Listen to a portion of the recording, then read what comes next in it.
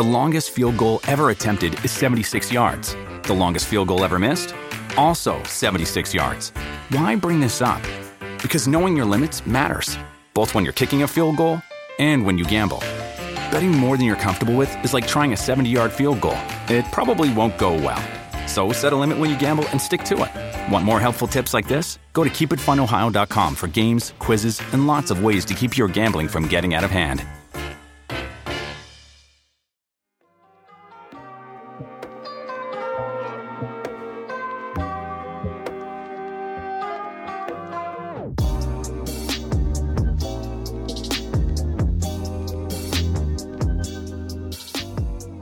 Alrighty, everyone. Welcome to the Barca Blaugranas podcast. My name is Josh. I am joined by Robbie Dunn from Into the Cauldron. Robbie, how are we doing? I'm absolutely wonderful. Josh, thanks for having me on. Yeah, of course. Wanted to have you on. I think we're still about almost a week out, or 5 or 6 days out from when Atletico Madrid and Barcelona will match up, but wanted to go ahead and get this on the books before the weekend. So Atletico still play Alaves on Saturday, and they currently sit third in the table, 13 points behind Barcelona and 2 points ahead of Sevilla. I wanted to get you on to talk about kind of how Atletico Madrid have handled things the last few months. So I kind of want to, take a step back and first ask you, how do you think, how did Atletico Madrid handle the initial kind of COVID-19 suspension of play and training? Like, were they initially more opposed to it and try to power through it? Like, I know from the Italian football side of things, like a lot of those owners were more brash with their opinions on things, and then you have La Liga, where Real Madrid, I think, did a pretty good job of just kind of taking safety and precaution first. Barcelona was a bit more, players taking salary cuts. There was more opposition with the players and the management. So how did Atletico Madrid do for those of us that aren't so caught up on them? Yeah, well, they obviously announced an ERTE. I'm not entirely sure exactly when it was, but yeah, they were seen as one of the clubs that was kind of in danger of struggling massively with this whole coronavirus situation and the economic hit that they were always going to take, and every club took. So, but as a whole, Spanish football handled it really, really well, because I think it was such, and I mean, we lived through this, and it wasn't just one thing for football teams and players and one thing for normal humans. I'll use the word normal, but like just everyday citizens, we were all living in uncertainty. Nobody knew what was going on, and I think that given the fact that pretty much most situations that we could think up of have happened before, or some version of them, this was brand new. So I think a lot of places were just looking for a leader to emerge to lead them through this, and it was in situations like this that, or like it was back in March, where any decision is better than no decision, because there was so many opinions and so many different predictions coming out, and we were hearing new things about this virus literally daily, almost hourly.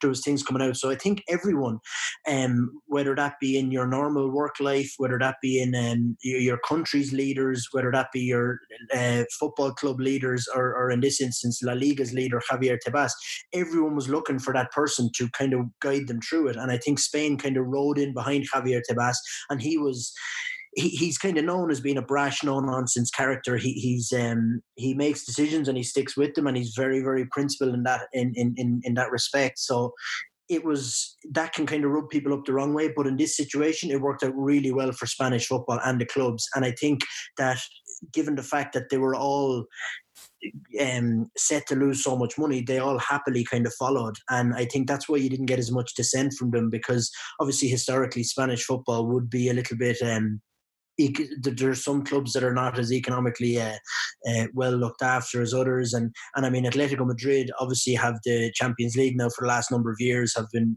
under Simeone have been really successful, but they do rely on, and with that comes more expensive players, higher salaries, things like that. So they are more reliant on gate receipts, on merchandise, on making it into the Champions League, on television rights, things like that. So I think that they when you're in that kind of a state of desperation, you'll kind of listen to whoever it is that's calling the shots. And I think that's what happened with La Liga and with Atletico. And while they didn't announce an ERTE, I think that given the fact that Javier Tebas was always planning on playing football, he wouldn't even entertain the fact that there was going to be no finish to La Liga. So I think with that, it worked out okay. But yeah, like everyone, there was moments there at the start of this when it felt like we weren't entirely sure if we were going to have football in 2021 and in 2020, let alone for the rest of the summer. So I would say that they handled it quite well overall, and given the fact that we've got football back now and it feels like we are returning to normal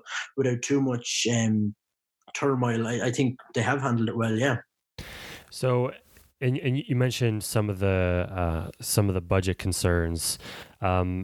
How did Atletico feel about some of the economic things that were happening? Because I know like clubs like Real Madrid and Barcelona were concerned, but it was like a concern they won't be able to spend $100 million this summer. It was never like a big concern. And then there was a lot smaller clubs that were concerned about even survival. And then you have Atletico somewhere in between. So how did the economic constraints that COVID created impact Atletico's outlook on this summer and the summer, like their budget moving forward? Yeah, I'm not entirely sure. The big thing is that they kind of took a minute and to kind of collect themselves, and they seem to have the backing of the players completely. And I think that that's something that we're kind of seeing now as a result of how well they were kind of treated or looked after, or maybe I don't know what happened behind the scenes or how negotiations unfolded and how it was proposed to the players. But you can see now that they've won 3 on the trot, and they drew at Athletic Bilbao, and we can see that they're a completely fortified group of players, and they're kind of happy to be back, and they seem to have some clubs have kind of maybe not in La Liga, we haven't really seen that many, but there are instances where some clubs and players aren't too happy with maybe how things were handled and things like that. But I feel like Atletico players have grown from the break, and while that is partly down to how hard they trained, which I'm sure we'll discuss later on the podcast. But I think they've started really well, and I think that that's a sign of how the club behind the scenes handle things. So, and also I think with Real Madrid, like they've got the stadium that's being developed, so they've got that kind of an expense, and they've also, I think they're aware too that they have been keen to buy either Mbappe or Haaland, or bring in a new Galactico to fix some of their attacking problems. So they were looking at it from, as you said, from that respect, they were thinking, we're not going to be able to sign anyone now this summer, or else we're going to have to do some serious squad maneuvering in order to sign someone. So I think that was, and then obviously Barcelona are just living on the edge constantly, and there is that friction between the board and the players constantly, and that just kind of exploded a little bit. Now it wasn't handled well, obviously, and there is, but that just, I think, speaks to the lack of kind of trust that was there already. But I think overall Atletico are fine, and I think Simeone kind of has the players he wants now, so they can spend a summer of not. They can go through a summer of not spending and still have a fairly competitive team. So I think they're looking okay for the short term future anyway. Yeah, and the nice thing is your fan base won't freak out too if they don't go out and get someone big. The increase in like the condensed schedule, how do you think that'll impact Atletico's squad? Like, do you think they're built to withstand some of the pressure that's going to create? Do you think they're, I guess, like the core members aren't going to falter to injury super quick? Like, how do you think the team is built to withstand this sort of increase in intense play without having like a midweek, game where they can rest the starters kind of thing? Yeah, I'm not sure. I was talking to a friend of mine who works with one of the clubs that's involved in La Liga, and he was saying that a lot of the players were talking about how worried they were about Atletico because how much they were training. Apparently, they were doing like 2 sessions a day, and it was like full on. Like, whereas some of the clubs are kind of easing their way back into it. Atletico Madrid were like absolutely full tilt. I just gotta say that's very on brand. very on brand, and I think it's very obvious in how they're kind of playing now. They kind of got caught up to speed. But to your question about how it's gonna go for their next, whatever it is, 20 days, 21 days, or 8 games, or whatever it happens to be. I think, well, we're obviously going to have to wait to see, but I've been kind of just trying to figure out what teams have excelled and things like that. And I guess this is one of the big questions. I was thinking the worse the coach, the better the teams have a chance of actually doing something, because it's not about those I don't know the word in Spanish is like automism, or those automatic kind of movements between players. So for example, if you look at Getafe, a team built very much in Jose Bordalás' style, and they're very well drilled in terms of how they press, and it's all very automatic, and it has to be very choreographed. They've struggled. Now I know that that's in part due to intensity, but they've also struggled just in terms of their pressing. It doesn't seem as coordinated as it was, and then you get the likes of, say, a more physical team like, say, I'm trying to think, maybe. See, this theory doesn't work, because some of the teams that are more physical haven't started well either. So I don't really know, and I'm kind of trying to show it around. But maybe if you look at, and this is one of the kind of things that's leveled at Simeone, is that, it's so simple, just sit back and defend. If that is the case, and we know it's not, it's really not that simple to sit back and just let teams kind of try and pick you apart and to defend like that and counter as one. But if it is easier than, say, Barcelona's style, which is very choreographed, then it would make sense that Simeone and Atletico are going to finish the season stronger, because it is that slight bit easier. There aren't as many automatic movements and things. So on a physical level, I would say Atletico will be fine. Because they're just kind of they're built like that. They're quite a physical unit, and Simeone has a squad built for that physical task, that the tasks he puts up to them. And then from a tactical point of view, I'd say it might actually work out for Atletico a little bit, because the likes of Setien, he needs way more time to drill it into his players, and they need maybe a month or two of training along with games to get both match fit and to get their tactical and technical sharpness there. And then in terms of the squad, I was just looking at them against Levante the other day, and I think Atletico have more options now off the bench and within their squad than I've seen in a very long time. I mean, Carrasco adds a different dimension. He adds that kind of verticality. Correa adds a little bit more nuance. Llorente now is another wrinkle in that attack. And I mean, provided they do hold up physically, I think that they've got a pretty deep squad to hold on to that third place anyway.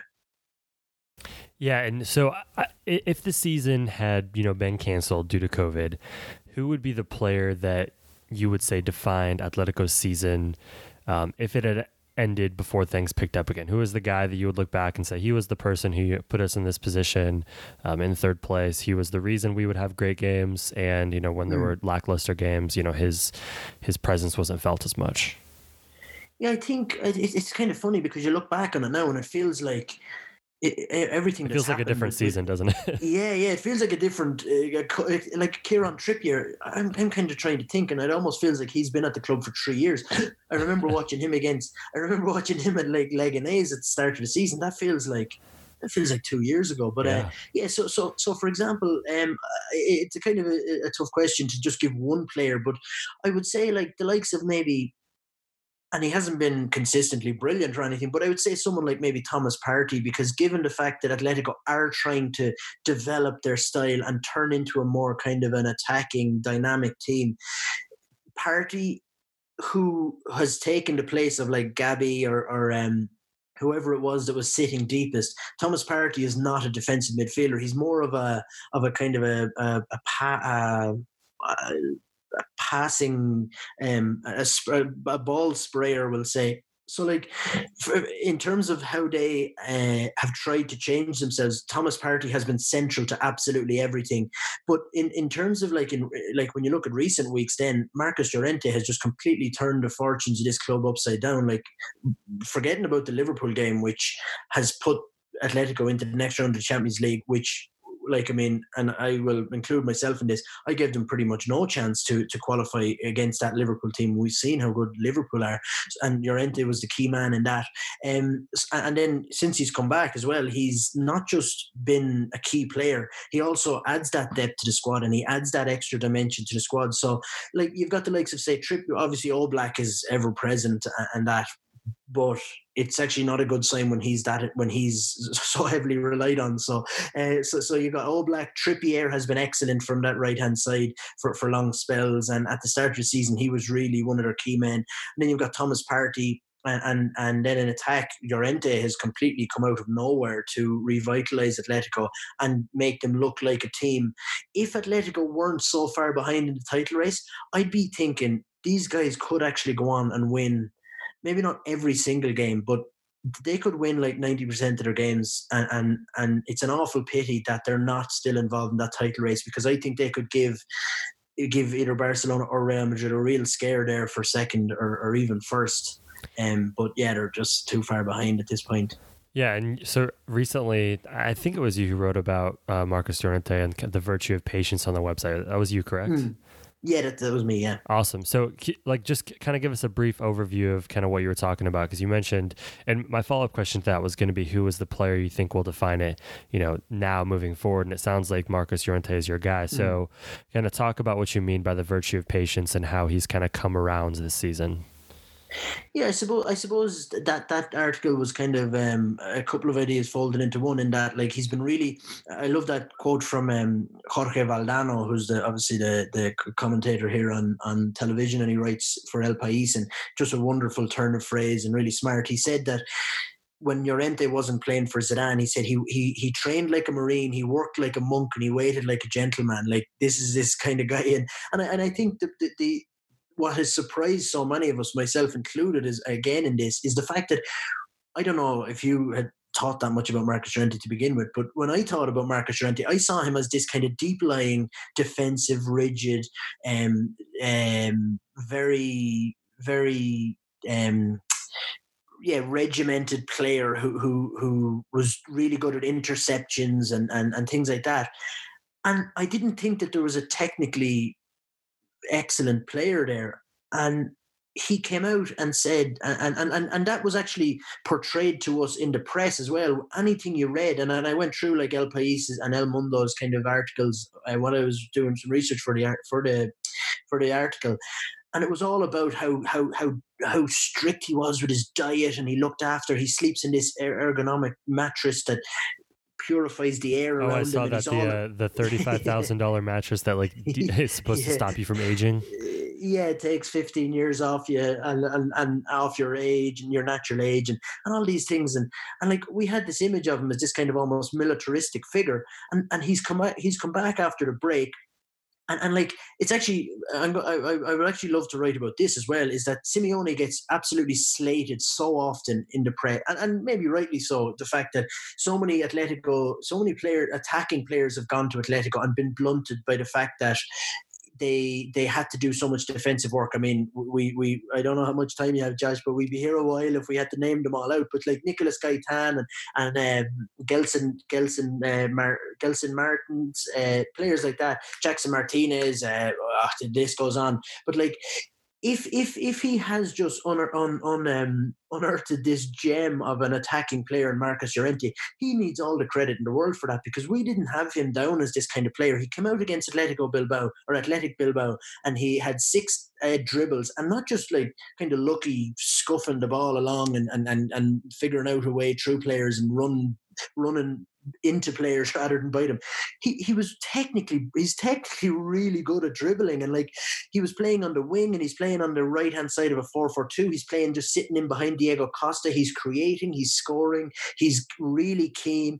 And I just think we had this image, sorry, I'll speak for myself here. I had an image in my head of this kind of deep lying player, and he's come out and completely surprised us. And he obviously knew he had it in his locker, or maybe he surprised himself, I don't know, but he obviously had an idea that he had this in his locker. He had this kind of attacking intent, and he's come out now and he's gotten a chance, and he's completely taken it with 2 hands. And I think that I think that in terms of the patience factor, like, well done to him, because he was written off at Real Madrid, not given proper chances, and kind of touted as a Casemiro replacement when clearly he was never that player to begin with. So, yeah, that's what I was just talking about, and just how surprising it is to see a player come out now and just so creative, so adventurous, so aggressive in his pressing and that. And when we do look back in this season, I think that is going to be the story of the year, and how Simeone has just figured out that this guy has way more in his locker attacking wise than we have ever seen, or that we ever thought he had. So, talking about the attack, right? You guys have one of the more interesting attacks from just like a casual fan's perspective in the world. Right, with Alvaro Morata, Diego Costa. Yannick Carrasco. Like, this is a team that has a ton of attacking talent, and then obviously you throw in Marcus Llorente. How do you, if Marcus Llorente is the player that kind of excites you the most in the attack, like, how do you start to view Carrasco and Costa and Morata alongside him? I suppose I actually, it's so funny. I remember watching Marcus Llorente. I'd say it must have been about 6 months ago, and we were in the Wanda, and I was just looking at him, and he was running around like a madman, and I was thinking, do you know what? I said to myself, Marcus Llorente was perfect for Atletico about 5 years ago, when they were full of energy, when they were when they did play with a certain intensity, and I was thinking, like, it's an awful pity that he arrived at Atletico when they have kind of, I don't know, like, I mean, when you watch Atletico week in, week out, they have lost something, I think, and I'm not entirely sure exactly what that is, or whether it's even, I'm not saying that as a negative thing, but they have definitely lost something from those initial years under Simeone.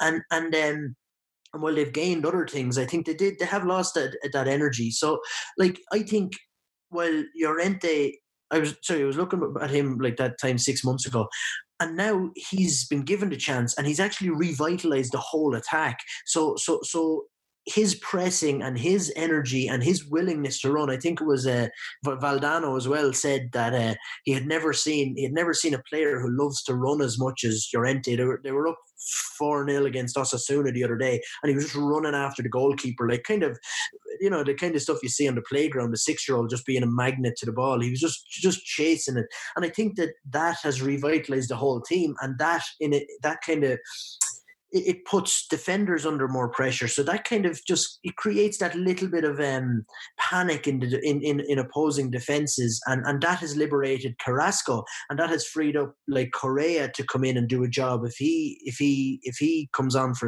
as a sub for Llorente. It has given Costa an impetus to kind of move more, because there are more chances to counter and things like that. So I think like Llorente, well, we talk about his individual game, it's great, and well done to him. He's been excellent, but he's actually revitalized this whole team because of what he offers with pressing and energy, and it's something that they've been missing in the last number of months. And I would even go so far as to say it's something they've been missing the last couple of years. And so just while Llorente has been good individually, he's also liberated Carrasco and even Felix now too, because he's kind of like that Arturo Vidal figure for Messi. He kind of breaks things up and creates spaces where those spaces weren't available for Felix before, and now they're kind of starting to create themselves. Now they're starting to appear in opposing defenses. So I think Llorente is, like, I mean, I can't say enough about how good he has been in the last couple of weeks. So, like, I guess when you say perfect for Atletico 5 years ago, like, do you just fantasize thinking about him with vintage Griezmann? Yeah, exactly. And actually, in some ways, he's kind of replaced. Like, Atletico never found that replacement for Griezmann, who was kind of a will-o'-the-wisp, we'll say, like a kind of a full of energy and running around trying to create things and trying to make things happen and drawing attention to himself, which created spaces then for other players. So yeah, like, I mean, if you like. So I also said in that article about how Atletico had missed out on James Rodriguez, and I think James would have been perfect for Atletico to take pressure off João Felix and things like that. But Marcus Llorente is doing that job just perfectly now at the moment. So, but yeah, and the other thing is, like, they haven't ever really replaced Arda Turan. I think, like, that kind of creativity and as that kind of roving midfielder. And Llorente is proven to be that guy now. And like I said, Simeone deserves all the credit in the world for unearthing that player who there had been no signs that that player was in there prior to this last couple of weeks. So before we leave, I want to ask, how do you like? I think you mentioned you expect like a high winning percentage for Atletico the rest of the season, but like, what are you going to be watching for? Since the title race is kind of is a bit out of hand at this point for them. What are you looking for? Kind of what are you expecting? Just some lasting thoughts for the rest of Atletico's season. Yeah, it's you know what, it's kind of frustrating covering Atletico and watching them go out and play teams. Or sorry, going out and doing it when it almost doesn't matter. Now, I understand that they're still playing for third place and they're still playing for Champions League, so it absolutely does matter. And for Simeone, it doesn't matter if it's a pre-season friendly or if it's a Champions League final. Every game matters for him. But I would just like to see some intent. And I understand that at the end of the day, Atletico are not going to catch Barcelona, but I would just love to see them going out and having a go, and maybe just kind of maybe giving us a glimpse of what they might look like if they were to go out and not just try to. And I've been critical of Simeone in the past against bigger teams, and I understand that that's his style and that's it, and he's not really changing for anyone, but there's times when they go out and they might say, for example, I remember against Real Madrid, maybe I can't remember, was it last year? Yeah, it was at the Bernabeu, and Atletico had them on the ropes in the first half, and I thought this is it, like, and I was thinking like they have a chance to put their foot in their throat here and really kind of stick it to Madrid, but they didn't, and they kind of fell off, and it was almost like they got to the brink of threatening Madrid and then they backed off. They almost got afraid of what they might be capable of. Do you know what I mean? So I'd love for Atletico to go out, nothing to lose, and just show some intent, and maybe for Simeone to get used to and get comfortable with the idea of going out to these big games and not just being afraid of losing, but actually going out and trying to win. Now I understand that Simeone is all about make mistakes in those games. He's like, we will make less mistakes than you, and we will try to capitalize on the mistakes that you make. And I understand that is a perfectly feasible game plan, and it's gotten them very, very far. But I just would like to see that little bit of intent, nothing to lose, maybe show us a glimpse that Simeone still has gas left in the tank for this Atletico project, and that he might actually turn them into real La Liga challengers next year. Yeah, if anything, it kind of like this is an opportunity to set themselves up for next year, given this kind of the strange time frame we find ourselves in. It's like we talked about how before the suspension, it feels like a different season. Like this is going to feel like some sort of like weird post-season training camp / like, because it's the Champions League is still here. And so it's very weird. But either way, I will definitely, I don't think I'll be able to watch an Atletico game now without thinking about Marcos Llorente. So thank you for kind of exposing some of that talent, because I think when you watch Atletico Madrid, it's easy to just focus on the stereotypical things about them being like, oh, I wonder how long they're going to park the bus for, which is just never true about them. There's always so much more to watch with them. So thank you for pointing that out. Robbie, I don't have anything else. You guys can check out Into the Cauldron at Robbie J. Dunn on Twitter. And Robbie, I appreciate you joining me. No problem, Josh, anytime. And thanks for asking me on.